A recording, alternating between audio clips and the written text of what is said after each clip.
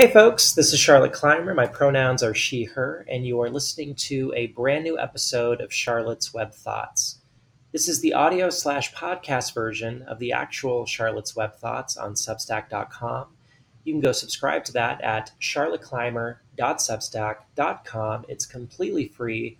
All you need is an email. It takes less than 5 seconds to sign up, and it helps me out immensely. And if you do want to do a paid subscription and help me pay my bills, I would certainly welcome that, but it will still be free to read. charlotteclymer.substack.com. June 7th, 2023. Republicans vote to ban children from churches.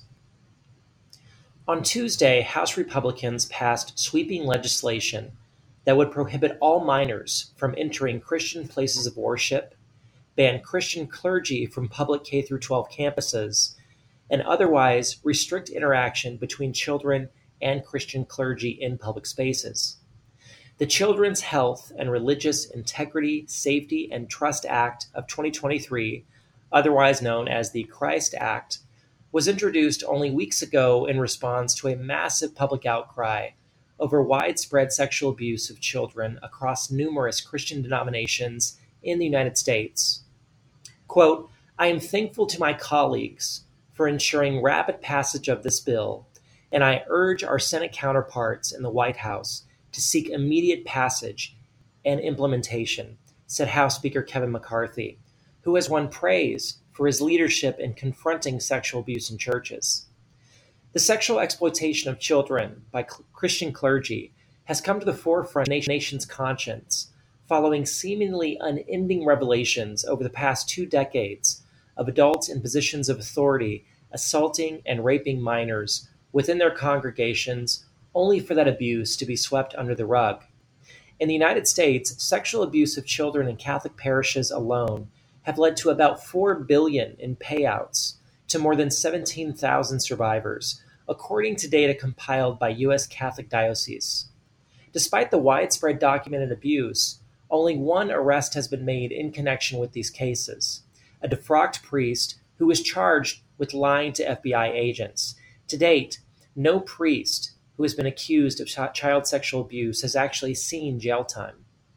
Some experts believe those numbers are just scratching the surface and could as much as double within the next decade as more investigations conclude their findings.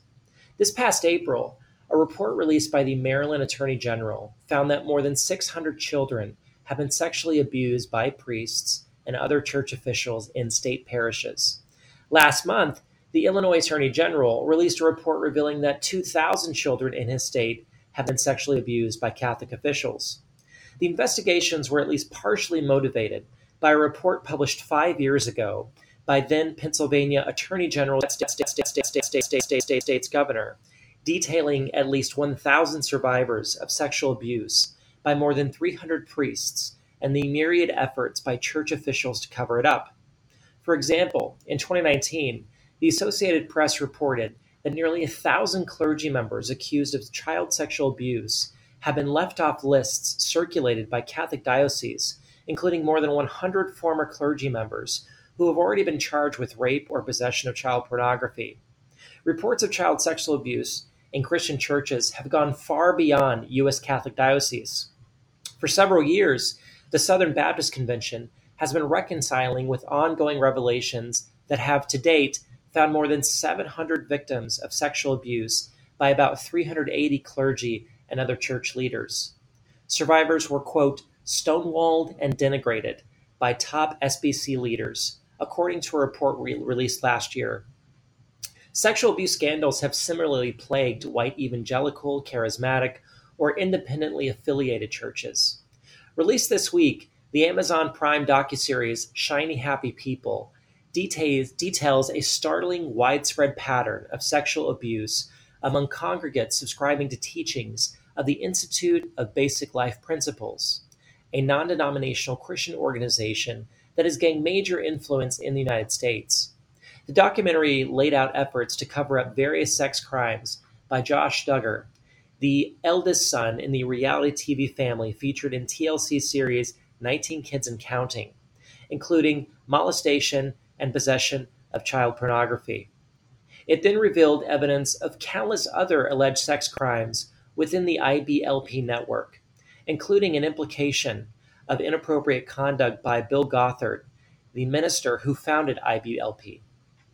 Countless other sexual abuse scandals have been cited across the country in various denominations, at churches, and religious schools. The growing outrage over these reports has reached such a fever pitch that House Republicans, newly in the majority after last year's midterm election, have taken great pains to distance themselves from abusive clergy and hold them accountable. Look, we're not saying that all Christian clergy are predators, of course, stated Speaker McCarthy at a press conference following the vote. Quote, until we have assurance from church leaders that there will be zero tolerance from child abusers within their ranks, we cannot allow children to be put in harm's way, close quote. He then pointedly added, quote, Christ would protect these children. These churches need to be reminded of his teachings and get their houses in order. It's time to root out these demons who are preying on children, close quote. Other GOP officials were more blunt. Representative Marjorie Taylor Greene of Georgia said, "This is a culture problem. You have these men in dresses performing in front of kids and reading to them, indoctrinating our children into an abusive ideology. Children should be nowhere around these predators." Close quote.